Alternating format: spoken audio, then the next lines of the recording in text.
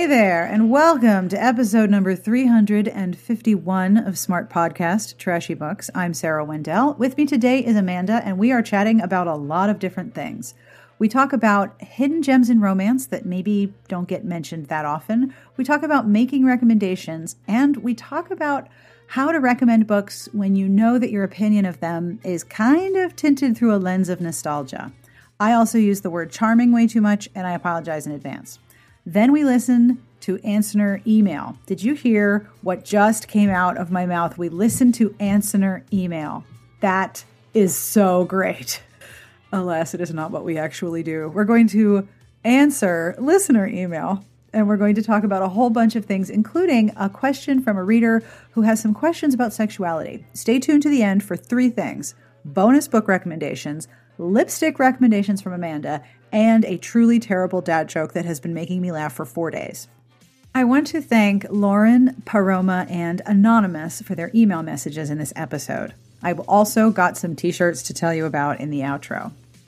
Now, if you want to get in touch with us, you can always do so at sbjpodcast@gmail.com, or you can leave a message at 1-201-371-3272. This podcast episode is being brought to you by Kensington Books and by Never Deny a Duke by Madeline Hunter. The last decadent duke is about to meet his match in New York Times bestselling author Madeline Hunter's fabulous series finale in Never Deny a Duke.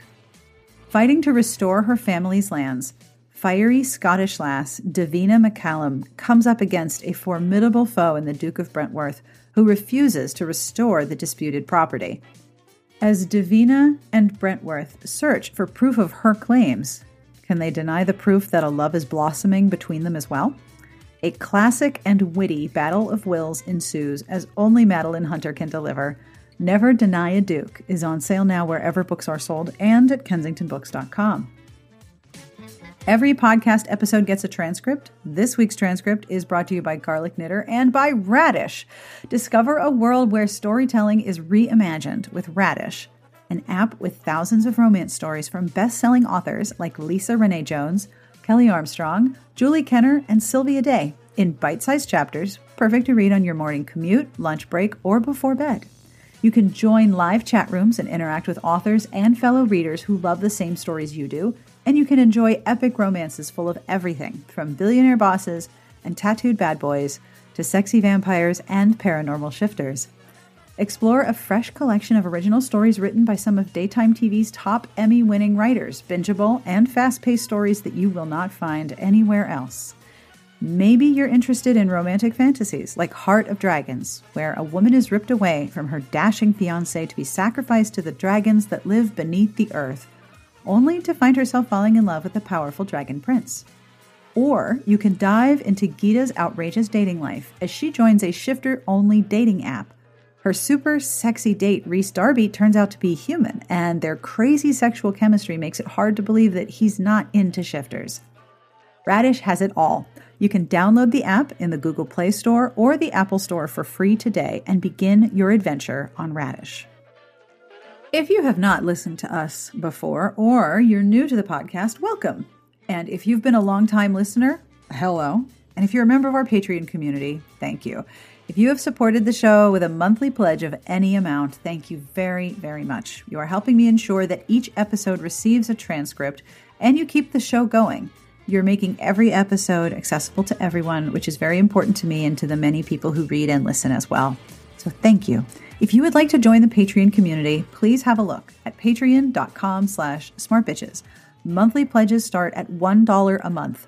And by making a pledge, you're saying that what we do here has value to you. So thank you in advance for your consideration.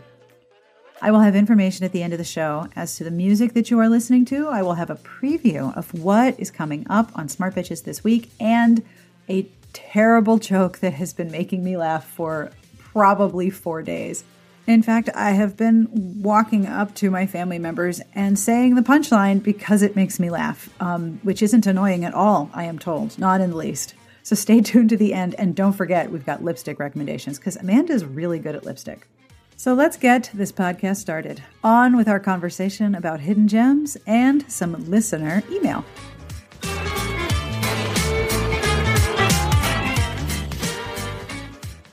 So you wanted to talk about hidden gems, especially because you spend a lot of time recommending books. Like, how many recommendation requests do you get on a given Wednesday?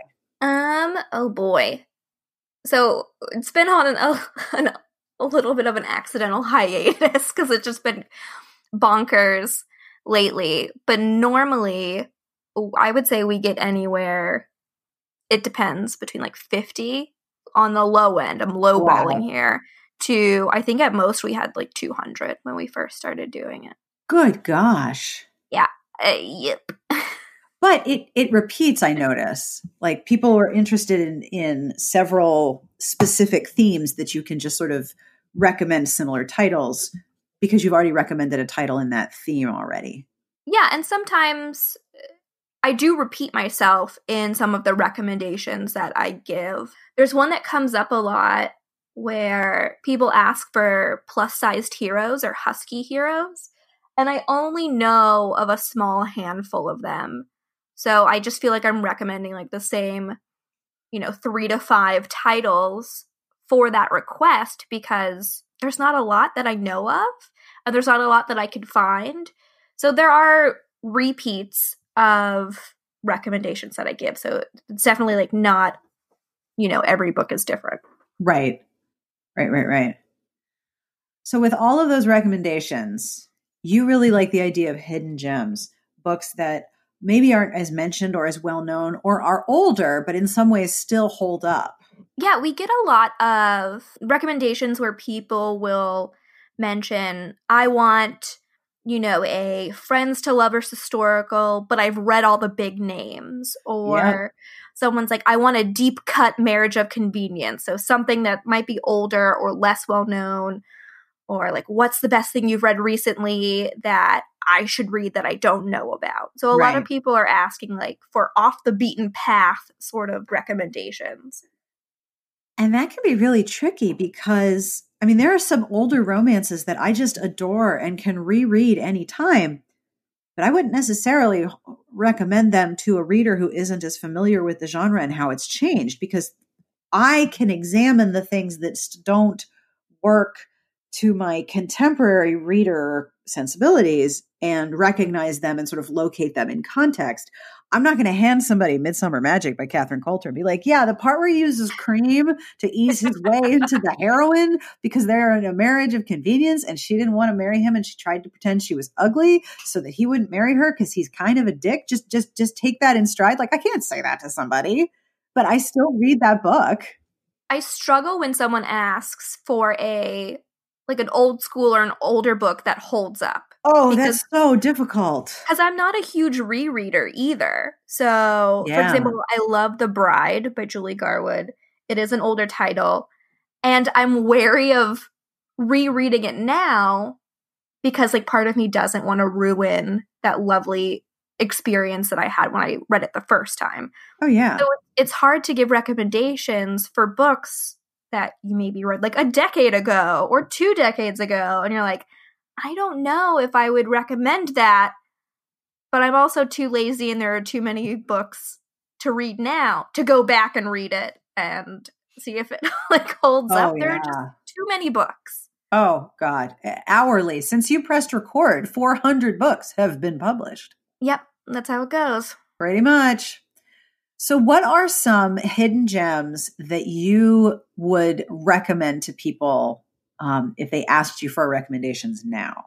So I have an older series and a newer one that I both feel like they don't get enough attention. The first is a contemporary series. It's the Fast Track series by Erin McCarthy. I love this so much. I love this series. I read it,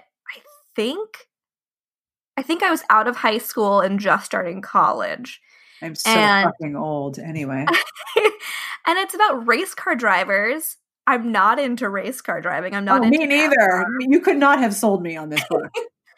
And I just really liked the cast of characters. The first book has an older heroine. She has kids. The hero is younger. And he's just very cool with how secure the heroine is and like who she is and her age and the fact that she has kids, and the heroine's kind of like freaking out because she's like, I don't know what I'm doing dating this younger guy. I feel like I should be more responsible. And the series just keeps getting better. It's finished. I know Erin McCarthy is writing new stuff. I think she's writing some new adult contemporary, but that's not my thing, so I haven't really picked it up. But I love that series so much, and I highly recommend it to everyone. Yeah, I just remember being so taken with it when I started reading them, and I'm like, these are great. Why aren't more people talking about them? And the secondary characters whose marriage gets put back together. I know. It's the third book, I believe. Yes, it is the third. There is an older book that I talk about a lot, Instant Attraction by Jill Shalvis. Yes. Which is the first of a trilogy that takes place up in the mountains of California in a sort of extreme winter sports adventure company where they do like snowboarding and hiking and heli-skiing and like all kinds of stuff with the snow. But in that series, there is a secondary romance, or actually it's a secondary reconciliation that takes place in the background between two characters. And it's one of my favorite things about that trilogy because their repair of their relationship and the fact that they've been married and they're trying to rediscover themselves with each other as older people is so good. But it's really hard for me to be like, listen, read this trilogy for these people in the background. That's a great idea. You should do that. No. The second series that I would recommend, it's a trilogy, and I think like that trilogy is finished, but nothing has been announced, but I believe the author, I think, is going to write a spin-off or something tangential, but it's the Legend of All Wolves series by Maria Vale. This is a newer series, and it really plays with the mythology of like werewolves and shifters, and I know paranormal isn't as popular anymore as like historical romances and stuff. But I like, if you want some beautiful writing, read these books. It's so atmospheric, the way scenery porn. Yes, it's so good. It's so good. And Vale writes some really interesting pairings, and the third book in this series, I think it's called Forever Wolf, is so unique. And it was one of those books that I was thinking about for a long time afterwards, and I cried because I had to come to terms with the happy ending in the book wasn't the happy ending I wanted, but it was the happy ending that the heroine wanted. I don't want to spoil it. No, I know exactly what you mean. The ending was perfect for the heroine. It couldn't have been any better. I wouldn't say I was like disappointed, but I had to realize that like the ending isn't about me. It's about like what would make the characters most happy. Yeah. And I don't think I've experienced that before. Yeah. In a book. The books are beautifully written. It does some really interesting stuff with the paranormal romance mythology that we kind of like get used to when it comes to like werewolves and shifters, and they're very like, I don't know, introspective, and the setting is beautiful. So I really liked those books. I feel like there's nothing else quite like them that I've read. Yeah. They're just like really unique, and I wish more people would read them. I have to say, when you proposed this topic, I was like, I'm so fucked. I can't think of anything. And now I have like 60. Yeah, there we go. See? Yeah. So my problem, not really a problem, is that one, I have this website. So if there's a book I like, I'm just going to talk about it. And if I talk about it, it's not very hidden anymore. That's true. You know? But also I am aware that my taste in books, and even what the books look like, doesn't necessarily match what the majority of romance readers may be interested in. Like New Adult never did it for me. Super angsty, dark, emotionally wrenching romance, which has been popular for a little bit, not for me. I don't even like waxed, oily man chest on my covers. Like abs and nipples do nothing for me. Like there's a new, what is it? Joe Goodman cover. And she's writing the historical series. The covers are photographed. The women have like really good looking vests on, like a touch of forever. Like I want this. right? This woman has this great vest and jacket on, and she looks great. And I'm like, who dressed her? Can we talk about that? This looks great. But I have never been a waxed man chest cover person. So I've always had this sense that the things that I really go for are not things that other people go for, which is probably why I talk about books so much. But way, way back in like 2005 or 2006, long ass time ago, I used to do this thing with Jane from Dear Author called Save the Contemporary. Oh, I remember that. Because contemporaries were not selling. Can you imagine? I don't think it needs to be saved anymore. No, I think it's doing just fine. I think contemporaries are doing just fine. But we would promote a book. Like, it was like, hey, we like this book. One of the ones that we promoted was Talk Me Down by Victoria Dahl. Early contemporary Victoria Dahl is so fun. I remember checking this one out from my library. It's so charming. And it's an early book. Like, you can see reading Jane Doe in some of her later books, how she's grown as a writer, but she was always really good at dialogue and at things where you got the sense that these were real people and then they were doing really funny shit. Like in Victoria Dahl's first one, Talk Me Down, which, by the way, has a fantastic cover. The heroine is an erotic fiction author, and she writes under a pseudonym, and she's got a stalker. So her mojo has sort of run out. She's really tired of pretending to feel sexy when she feels miserable. So she moves to this hometown and tiny town in Colorado, I think it is. And the chief of police is the guy she ends up with. And there's one scene where they're like making out in his car, and she reaches up and turns on all of his lights and sirens because all the switches are in the ceiling. It's hilarious. I love it so much. Like, I think about that book and I'm like, oh, I remember that. It made me happy. I also think that if you like Sarah Morgan's Harlequin Presents, they never were as popular here in the States, but she wrote a whole bunch of medicals, and Harlequin medicals were much bigger in the UK and Scotland and Ireland and that part of the market than they were in the United States. Which is very interesting. I find it fascinating. I have always enjoyed the Harlequin medicals that I've picked up from authors that I know are good. And Sarah Morgan started writing romance because she used to be a nurse. And so she would write romances where the doctors always did exactly what the nurses fucking told them to do. I was like, well, that's fantasy, isn't it? And she's like, yeah, it is. But her medicals are really interesting. Sometimes they're very small town medicals. And these were written, 8 or 9 years ago. They're so charming. There's one book that I read ages ago. It's called Strawberries for Dessert by Marie Sexton.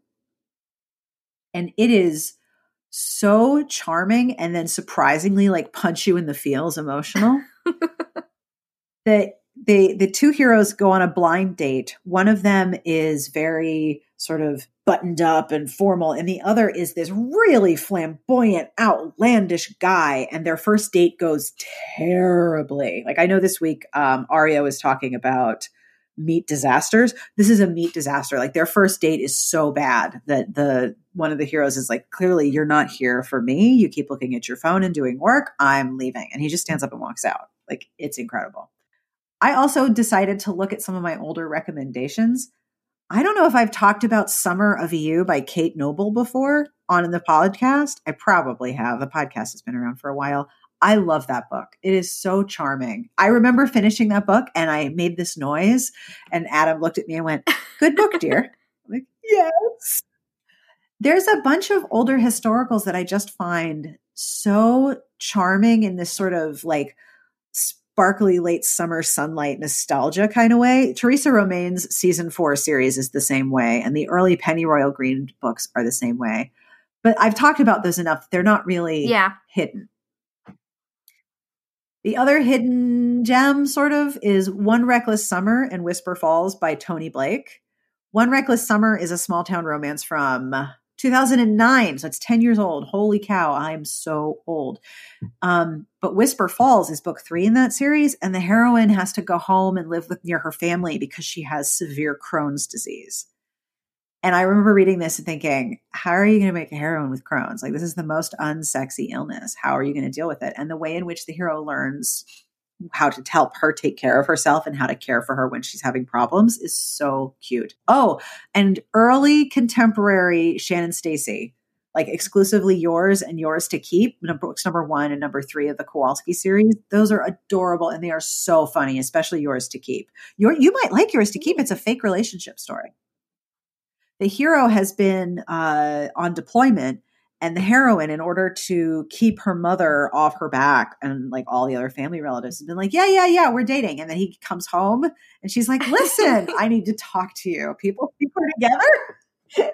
And so they agree to keep up this farce after he's left the army. And they start leaving each other notes about each other. So like they can get to know each other quietly. And it's so charming. You might like that one. There's a fake relationship. My ever-growing list of books. So what do you do when you get a whole bunch of recommendations? Like on Instagram, like that way? Yeah, it's Wednesday, isn't it? You're strapping in for today's round, right? So my plan of attack usually is to go through all of the requests and immediately answer the ones that I can think of something off the top of my head. And so maybe that takes away a quarter to maybe like 35% of the requests. And then after that, if there's any that I can easily identify that might be super tough or is in a genre that I don't really read, like romantic suspense, I will turn to the bitches on our Slack and list some of the requests that I am iffy on. And you and Elise and Carrie are all very helpful. And then after that, with what's left and the ones that I have to take more time for, I usually consult our lovely database. If someone's looking for like a friends to lovers forced proximity romance, I can try to go through and find that in our forced proximity or friends to lovers themes. So that's usually the way it goes. If there's anything that I'm really struggling with and Google isn't helpful, I will just post, I'll reply to it. So it's on our stories. And I'm like, hey, I'm having trouble with this request. If any of you, our followers, have suggestions, please DM me. And so sometimes I'll get some really helpful DMs from our followers on Instagram who can answer the request and suggest books that I've never even heard of. So that's usually my like workflow. Yeah. Overall though, it's really worth it when we get like a DM from someone. They're like, oh my God, I picked up this because you recommended it the other week and I loved it. I love hearing those stories of people picking up a book that we recommended and them like really enjoying it. That's so cool. That makes me so happy. You want to do some listener email? Yeah. We got some good email. Yeah, we have. So, okay. I'll do the first one. Hi, Sarah. Let me start out by saying I am a huge fan of the podcast. You are awesome. No, actually, you're awesome for saying so thank you. I've always been a reader, but grew up saying I would never read romance. My mom read Regencies, and I thought they were so unbelievably dumb. And then, right after college, my friend, who was working at a publishing house, mailed me a box of books. And one of them just happened to be a Jennifer Crusie book. I was broke, and it was a free book, so I read it, and I was hooked. That was 17 years ago, and now I'm a total romance junkie. I mostly read historicals, but I mix it up from time to time. Romance novels are how I relax. See also crocheting and weightlifting. But recently my worlds have started to collide. I'm a trademark copyright attorney, and over the past few years, I've had the pleasure of working with a number of authors, including romance novelists. This is such a happy part of my practice. I'm going to be speaking at Book Lovers Con, which means I'll be there for the live show. Yay! I can't tell you how excited I am. Maybe, hopefully, I will get a chance to meet you in person, but I wanted to at least finally take the opportunity to say hello, to thank you for a truly wonderful podcast. All the best, Lauren. Now, I don't understand why you would have any authors working with you in plagiarism and copyright and trademark right now. Like there's zero news in that arena. And I also love that our tastes completely overlap because I also weightlift and I cross stitch and I read romance, if you didn't know. I think it is so great how many people trace their love of the genre to a specific author and how often that author is Jennifer Crusie. Like, that has happened so many times, including the idea that her books, especially Bet Me, used to be my go-to. I don't know a thing about you, but the chances of you liking this book are high. That book had something for everybody in it in a lot of ways. There used to be this great big divide between people who thought Bet Me was Jennifer Crusie's best book and people who thought Welcome to Temptation was the best one. I'm in neither camp. Neither camp? I'm an Agnes and the Hitman. I love Agnes. I love her so much. I still think about those banana nut pancakes she used to make. Or were they? Yeah, they were pecans. I'm going to have to reread both of those and Agnes, I think. I think I'm going to have to do a big reread this summer. Do like a Clash of the Titans Jennifer Crusie reread. Yeah. What about you?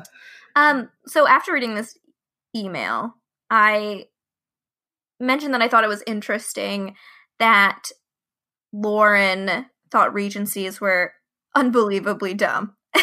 And contemporary romances were what kind of got her into reading romance. And I'm part of 2 book clubs.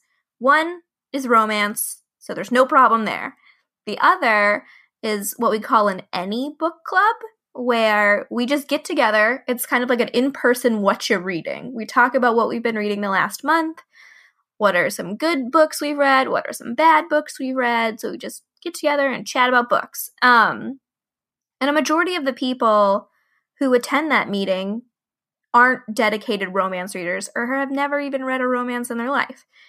But I've converted several of them to like dipping their toe into the romance waters. And a lot of people in my personal life and that I've come to meet and engage with often come to me for recommendations on, here's what I read normally. What would you suggest? Because, and I've told several people this, that you're not a romance reader. It's just a matter of finding the romance for you. Yes, I completely agree. Because there's just so many subgenres and so many tropes and so many kinds of characters that I refuse to believe there's not one romance novel out there that everyone can enjoy. I agree with you. I used to joke that, 4 out of 5 dentists like romance only because the 5th one didn't know they were reading romance or they hadn't found the one that worked. Yep. It's so true. All right. Second email. I've wanted to write to you for 2 years now, but it's kind of like writing to a K-pop idol. Oh. You don't know if your email will be read. And even if it is, they'll probably get the same kind of fangirling a dozen times a day. Okay, first of all, I do not get fangirling a dozen times a day. And even if I did, it would never get old. It's more like half a dozen times a day. Not even. But 6 months ago, I did something that wouldn't have happened without you. And at this point, I feel like I owe this email of gratitude to both of us. First, a bit of context. I used to read a lot of romance novels in college and school, and subsequently my love for the genre transcended books and made me explore romantic storytelling in other media like Korean dramas. For a while, I worked as a copywriter by day and a K-drama reviewer by night for sites like Drama Beans. The watching and the reviewing of said drama swallowed up all my time, and I didn't have much energy left over for books. But the one thing I kept doing was listening to your podcasts, and even picking up a few of the books you discussed, which were my catnip and I knew wouldn't languish on a TBR pile. Then 2 years ago, I decided to launch a podcast centered on K-dramas with my friends Anissa and Saya. I think I'm saying that right. The podcast, if all of you have sat up to listen and take notes, is called Dramas Over Flowers. I will link to it. Do not worry. The 3 of us lived in 3 different continents. Our network was often terrible on Skype. We have since discovered Zoom. And none of us had ever edited audio before. We were also all of South Asian descent, and international conversation about K-dramas till then had felt very much driven by either white or East Asian women from the US. We weren't sure how welcome our voices would be. The task of editing fell on me, and since I was the most eager and the least encumbered by work-family obligations, I did the editing. The first episode of Dramas Over Flowers. Can we talk about how much I love that name? It's a reference to a K-drama. I know. I love it so much. It's so perfect. It's beautiful. The first episode of Dramas Over Flowers was terrible. The runtime was too long, and while editing, I'd focused way too much on deleting ums and uhs and not enough on ensuring that everything left in was necessary to the flow of conversation. Believe me, I understand how you feel. Over the next year, while we wrangled with trying to figure out our format, I listened closely to your style of hosting and editing, how you didn't agonize over cutting out every flub or error, how comfortably you guide the conversation, how your episodes were always perfectly timed to conclude with the end of a nice long walk with my dog. I emulated your style of intro-outro, though we don't have your ease, so we're more likely to sometimes pre-record in the future. I realized how valuable a transcript could be and happily found someone willing to donate her time and energy to the cause. And I learned to edit the content of our podcast with an ear for interesting exchanges rather than focusing on getting our speech perfect, which was a doomed mission with 3 accents, American, British, and Indian. At some point, I fell in love with the craft of it. Then 6 months ago, I got paid to edit someone else's podcast. And this is the point, while reading this email for the first time, that my entire heart exploded with joy. I had no idea how much I wanted to move in this direction. It's been a gradual shift, but finally this month I earned almost all of my target income from editing podcasts. It's like the best dream.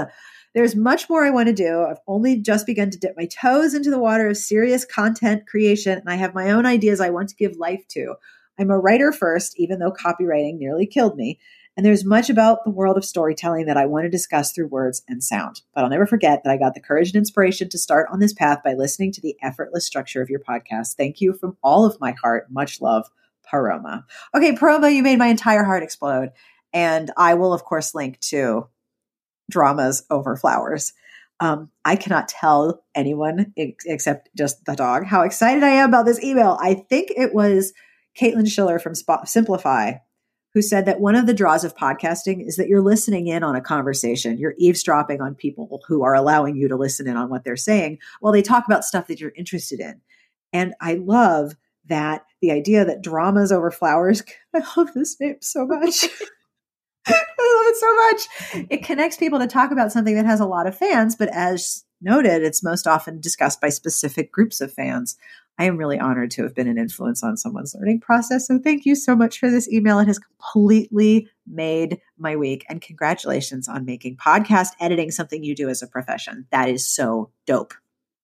I'm so happy she mentioned Drama Beans because before I started watching K-dramas, I didn't know where to watch them. So I would just read the reviews and the synopsis of episodes on Drama Beans.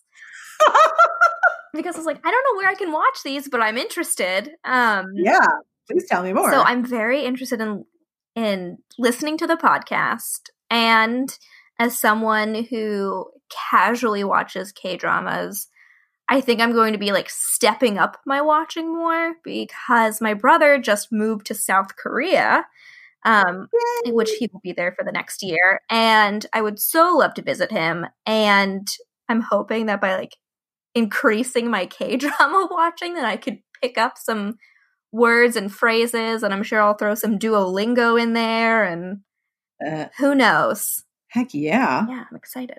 When do you get to go visit? We don't know yet. I feel so bad for him because he got there Sunday morning, South Korea time, and he was already at work Monday. Oh, dude, the military does not mess around. No, and we've been using like Facebook Messenger to talk because he can't like text with his new phone plan, and there's a 13-hour time difference.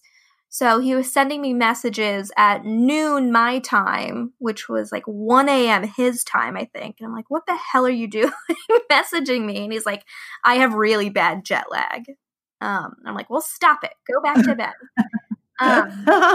So I haven't heard much about his initial thoughts and experiences because I'm sure he's just kind of getting used to the job and like getting his footing and that sort of thing. Yeah. But once he looks at his time, because he saved up a bunch of time when he was stationed in Texas, we will try to narrow down a visiting date. I love traveling with my brother, and I'm so glad that he also loves traveling. Our parents are of the, if we can't drive to it, we're not going to go see it sort of thing. My mom doesn't fly. So It's just my brother and I. And he's traveled before. He's been to Spain. He did like he taught English in Spain. So, yeah, that kid loves to travel. And you travel well together because enough of your interests overlap. And he's cool with, like, when we went to Montreal for Christmas, it was like -20 with the wind chill. And my brother doesn't own a scarf, so I had to bring him a scarf. But he wanted to go out and, like, take photos, and I'm just like, you know what? You do that. I'm cold, and I'm tired. So I'm going to go sit in a cafe and drink hot chocolate. Goodbye. So we're fine, like, separating for a little bit. Yep. But yeah, I would say we do travel well together, except for the time, he's younger. I'm 30. He is 25. And we were in St. Louis. And he's like, yeah, let's go out and rage. And I'm like, I don't know if I can rage anymore, Zach. And we went to a Mexican restaurant.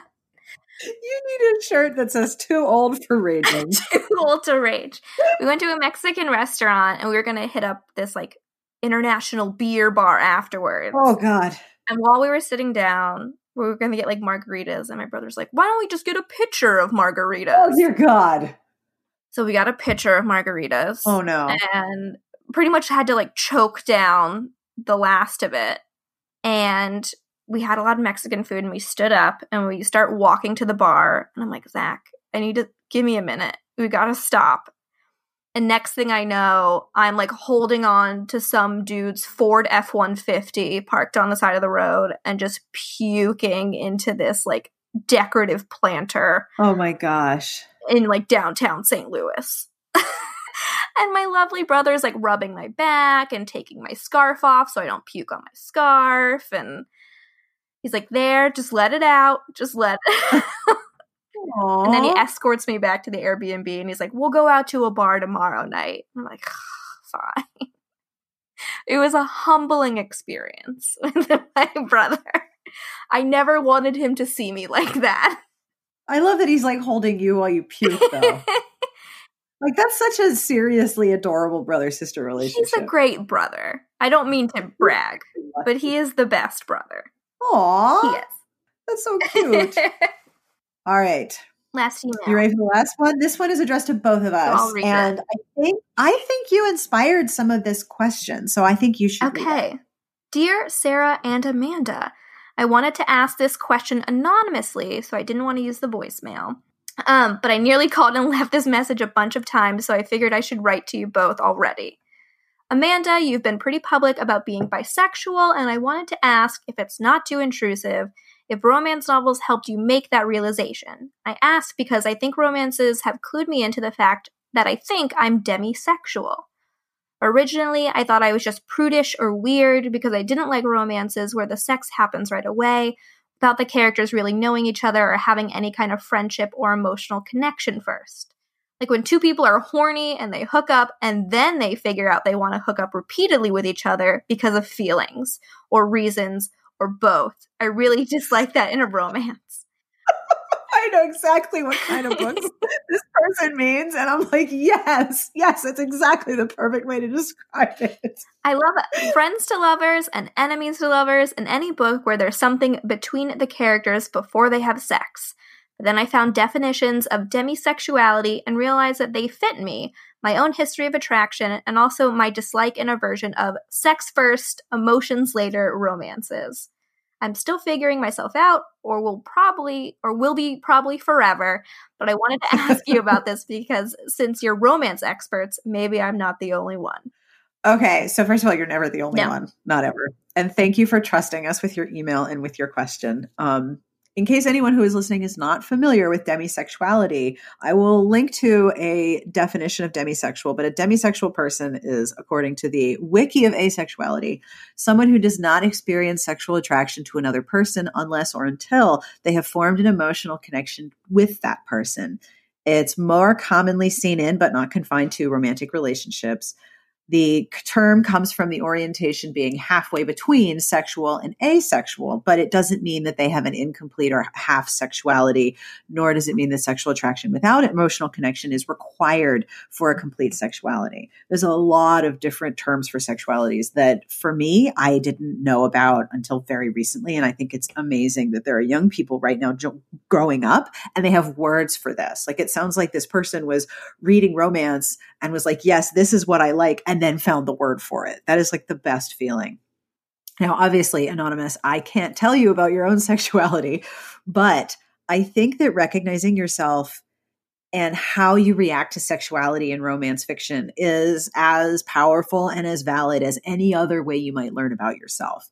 So many different readers have learned about sex in general from romance, which has its upsides and downsides.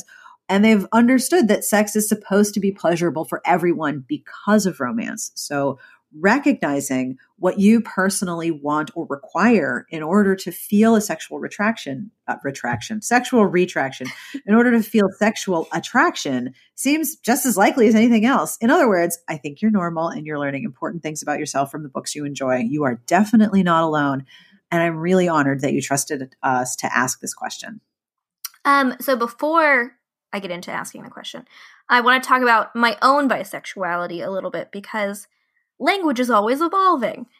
What? I know. So I had a lovely conversation on Twitter with Dreaming Reviews. I highly recommend you follow them. They have some really great insight into romance publishing and what it means for queer communities and trans communities and non-binary communities. So if you're into those discussions, please follow them. But there is this, not necessarily stigma, but with bisexuality, there are people who define it as attraction to both genders, as in two genders, while there are other people who see bisexuality as kind of like all-inclusive or attracted to all genders. And I'm the latter. I'm the all-inclusive, all expenses paid bisexuality. Because I don't feel like the pansexual label fits me. But, you know, language is evolving. Maybe I'll change my mind. But that's where we stand in my definition of my own sexuality. Before romance, I think I had kind of an inkling of that I was attracted more, or I was attracted to more than just men, or people who identify as men. So that like seed was already planted, no pun intended. It's impossible to talk about this without like intentional puns for days. But I think romance has been a really lovely tool in increasing my communication in terms of my sexuality when talking with my intimate partners. So it's kind of a yes and no answer, whereas I don't think it was a catalyst to me realizing I was bisexual, but it has definitely given me a deeper understanding of sexuality, of intimacy, and, you know, how it relates to my own like body autonomy. The thing about romance is that it allows you to explore sexuality in the privacy of your own imagination. And so you can read about pansexuality and multiple partners. You can read about lesbian relationships. You can read about people who are asexual. You can explore the intimacy of sexuality in all of its different incarnations through the privacy of your own imagination. And I think that is deeply powerful. I think that's really important for people to be able to do that because there aren't a lot of other places where you can learn about sexuality in a way that allows you the privacy and the time to ask, does this fit how I see the world? Does this fit how I interact with the world? So Amanda. Yeah. What you reading? So I am reading Yours Until Dawn by Teresa Medeiros. Oh, that is some old school gloriousness. I know. Someone mentioned it on a books on sale post in the comments. It was on sale. It was $1.99. I didn't buy it then because this book is 15 years old and it's historical, and I'm automatically like wary when those two things align. Because, some things don't age well. So I was worried. Especially given that the hero is blind in this one. I haven't finished it yet. I'm still worried that like some magical thing will happen and will fix the hero's blindness, which I hope doesn't happen. But this is literally a Beauty and the Beast story, like Disney's Beauty and the Beast. Yep. There's a big house. There are adorable meddling servants. Yep. There's a scene where he gives the heroine a beautiful dress. They dance in a ballroom. Like, it is legit Beauty and the Beast. Yep. And I'm really enjoying it. I'm really charmed by it. So far, there's obviously like a secret the heroine is keeping, and I don't know what it is yet. So I'm excited to learn. But when I was in Austin, Texas for a wedding, there's this amazing string of used bookstores called Half Price Books. And I saw this in the romance section, and it was like $3. And I'm like, you know what? Why not? I've spent more on worse books. So, heck yeah. $3, I'll take it. And so far, I'm like halfway through it. It's been a delight. I'm really enjoying it. Aw. Yeah. I have been picking up and putting down books, and it's been so frustrating. And Is this part of your weightlifting? Yes. Weightlifting. I don't know if you know this, but ebooks weigh a lot. I started reading a book that's coming out at the end of May. It is a contemporary lesbian romance called New Ink on Life. It's really interesting. It's alternating deep point of view. And once I started reading it, I had a really, really difficult time putting it down and not and going to sleep. And I need to sleep. I have a cold. One of the women is the owner of a tattoo parlor, and she is deeply talented, and she is just a raging rage monster. She's mad. She's not too old to rage. No, she is 2000% made of rage. She is mad about stuff, and she's got a lot to be mad at. But she's just grumpy. Like, I know that there's a archetype or a character type in lesbian romances where there's an ice queen. She's a rage queen. She's mad about a lot of things. And she has a new apprentice who has come to her shop through her former apprentice who has since died. And this woman is like petite and has little sweaters and is super quiet and is very timid. And the woman is just like, her name's MJ. She's like, what am I going to do with this person? This person is ridiculous. I'm going to eat them for lunch. Like, this is not enough. I cannot handle this. I can't care for this level of person. I've got other shit to deal with. But it turns out that Carrie has a lot of knowledge that she can share Cassie has a lot of knowledge and expertise that she can share to help MJ and the tattoo parlor and the business if MJ will listen to her. Because like I said, rage queen. They are really, really fun to read about because it's alternating deep point of view. I'm having a really hard time not reading this all the time, and I have things to do, so I can't read it all the time, but I'm so enjoying it. My other question, which I didn't prepare you for. Oh, boy. What lipsticks have you bought that you are digging lately? Because you are real good at picking out lipsticks. Oh, my God. So one of my favorites, let me make sure, I got to type the name. And I don't know if you can get it anymore because it was like a limited release. Yeah, I don't think you can get it anymore. Sorry, guys. But it's Too Faced Gingerbread Girl. It's a matte lipstick. It's kind of this like deep terracotta shade. And I love it. Ooh. And it stays on. There's no transfer. It's really nice.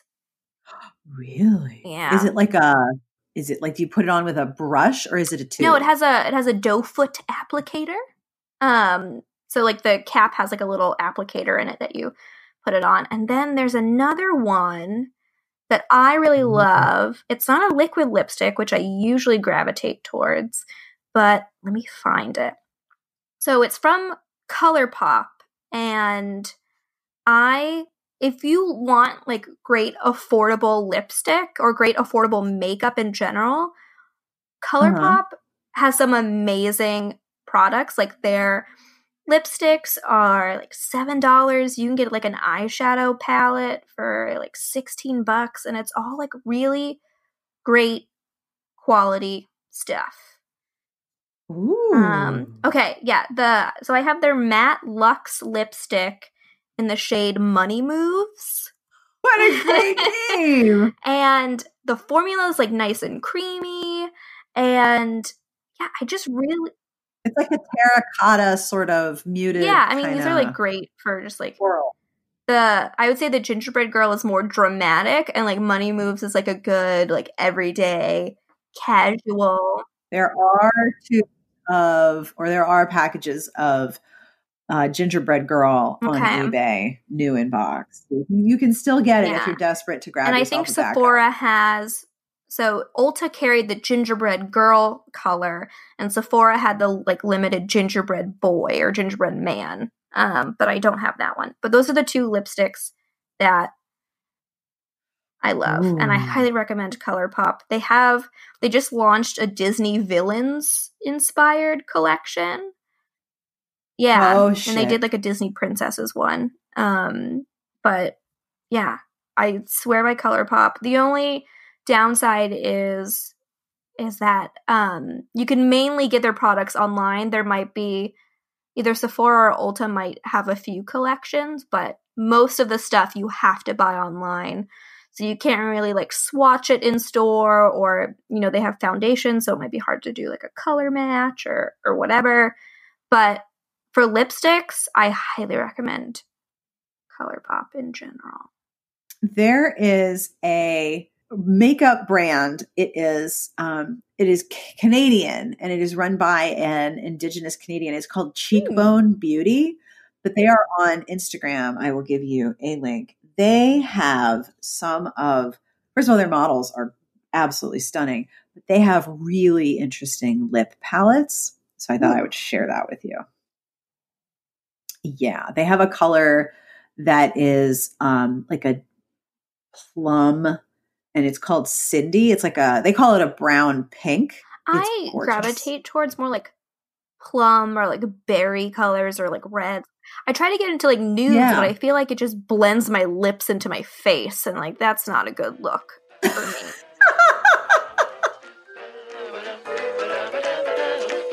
And that brings us to the end of this week's episode. I have many things to tell you. First, thank you again to Lauren, to Paroma, and to Anonymous. If you would like to send us an email, you can do so at sbjpodcast@gmail.com, or you can leave us a message at 1201-371-3272, especially if you leave a message and tell me a bad joke. Now, I have made some Too Old to Rage t-shirts. So if you would like to have a shirt that says like you, like us, are too old to rage, I will have a link in the show notes for this episode at smartbitchestrashybooks.com/podcast. Now, I would like to know, what are your hidden gems in romance that you wish more people knew about? What lipstick is rocking your world? And is there a recommendation that you think we should know about that you want to tell us about? Please get in touch. sbjpodcasts@gmail.com, or Amanda or Sarah at smartbitchestrashybooks.com. Either way, we love to hear from you. You can find Amanda at smartbitches, and she's on Twitter at _I'm an adult, and on Instagram at the same name. But if you would like to request a recommendation, she is the person who masterminds the Smart Bitches Instagram, and she makes the recommendations on Wreck It Wednesday. Easy to remember, right? This podcast episode is being brought to you by Kensington Books and by Never Deny a Duke by Madeline Hunter. The last decadent Duke is about to meet his match in New York Times bestselling author Madeline Hunter's fabulous series finale in Never Deny a Duke. Fighting to restore her family's lands, fiery Scottish lass Davina McCallum comes up against a formidable foe in the Duke of Brentworth, who refuses to restore the disputed property. As Davina and Brentworth search for proof of her claims, can they deny the proof that love is blossoming between them as well? A classic and witty battle of wills ensues as only Madeline Hunter can deliver. Never Deny a Duke is on sale now wherever books are sold and at kensingtonbooks.com. This week's transcript will be hand-compiled by Garlic Knitter. Thank you, Garlic Knitter, and is being brought to you by Radish, Discover a world where storytelling is reimagined with Radish, an app containing thousands of romance stories from best-selling authors like Lisa Renee Jones, Kelly Armstrong, Julie Kenner, and Sylvia Day, all in bite-sized chapters, perfect to read on your morning commute, your lunch break, or before bed. You can enjoy epic romances full of everything from billionaire bosses and tattooed bad boys to sexy vampires and paranormal shifters. You can join live chat rooms and interact with authors and fellow readers who love the same stories that you do. You can explore a fresh collection of original stories written by some of daytime TV's top Emmy-winning writers. Bingeable, fast-paced stories you will not find anywhere else. Radish has it all. You can download the app in Google Play or the Apple Store for free today and begin your adventure on Radish. We have a podcast Patreon, and if you support the Patreon, you are making a pledge starting at $1 a month, which is not a lot of dollars. You're saying that what we do has value, and if you have already done so, thank you. You are helping me make sure that every episode is accessible to everyone, and you keep the show going every week. Have a look at patreon.com/smartbitches to see the tiers and reward levels, different pledge levels, and thank you in advance for considering. The music you're listening to is provided by Sassy Outwater. You can find her on Twitter at Sassy Outwater. This is from Caravan Palace. They are French, and the title of this track is also French, so if I screw up the pronunciation, please know that I have practiced. This track is called Je m'amuse. You can find their 2-album set with Caravan Palace and Panic at Amazon, iTunes, or wherever you buy your funky music. Coming up on Smart Bitches this week, we have Hide Your Wallet Part 2, which is where we highlight books that we learned about recently that we want to make sure that you don't miss. We have a very emotional post from Aria Marsden about her older sister who turned her into a romance reader. Bring some tissues because it's adorable. Sunday, we have a new edition of Romance Wanderlust from Carrie that includes some gorgeous wedding locations that benefit charities. Plus, we have a bunch of reviews, both short and long. Help a bitch out, caption that cover, and of course, books on sale every day. I hope that you will stop by and hang out with us. I will have links to all of the things that we discussed, including links to some of the lip colors that Amanda recommended, and of course, links to every book we mentioned, so you can go find them. And now it is time for our terrible joke. I always end with a terrible joke, and this one is so bad I adore it. Are you ready? What happens if you throw a Finnish soldier overboard? Give up? What happens if you throw a Finnish soldier overboard? Helsinki. Helsinki. So dumb. I love it so much. That is from Big Schwarzenbach on Reddit. Thank you, person. You are awesome. Helsinki. I really have been walking up to family members going, oh, Helsinki, and they just sort of roll their eyes and groan and walk away. It's great. So on behalf of Amanda and myself, oh, I love that joke. We wish you the very best of reading. Have a great weekend, and we will see you back here next week.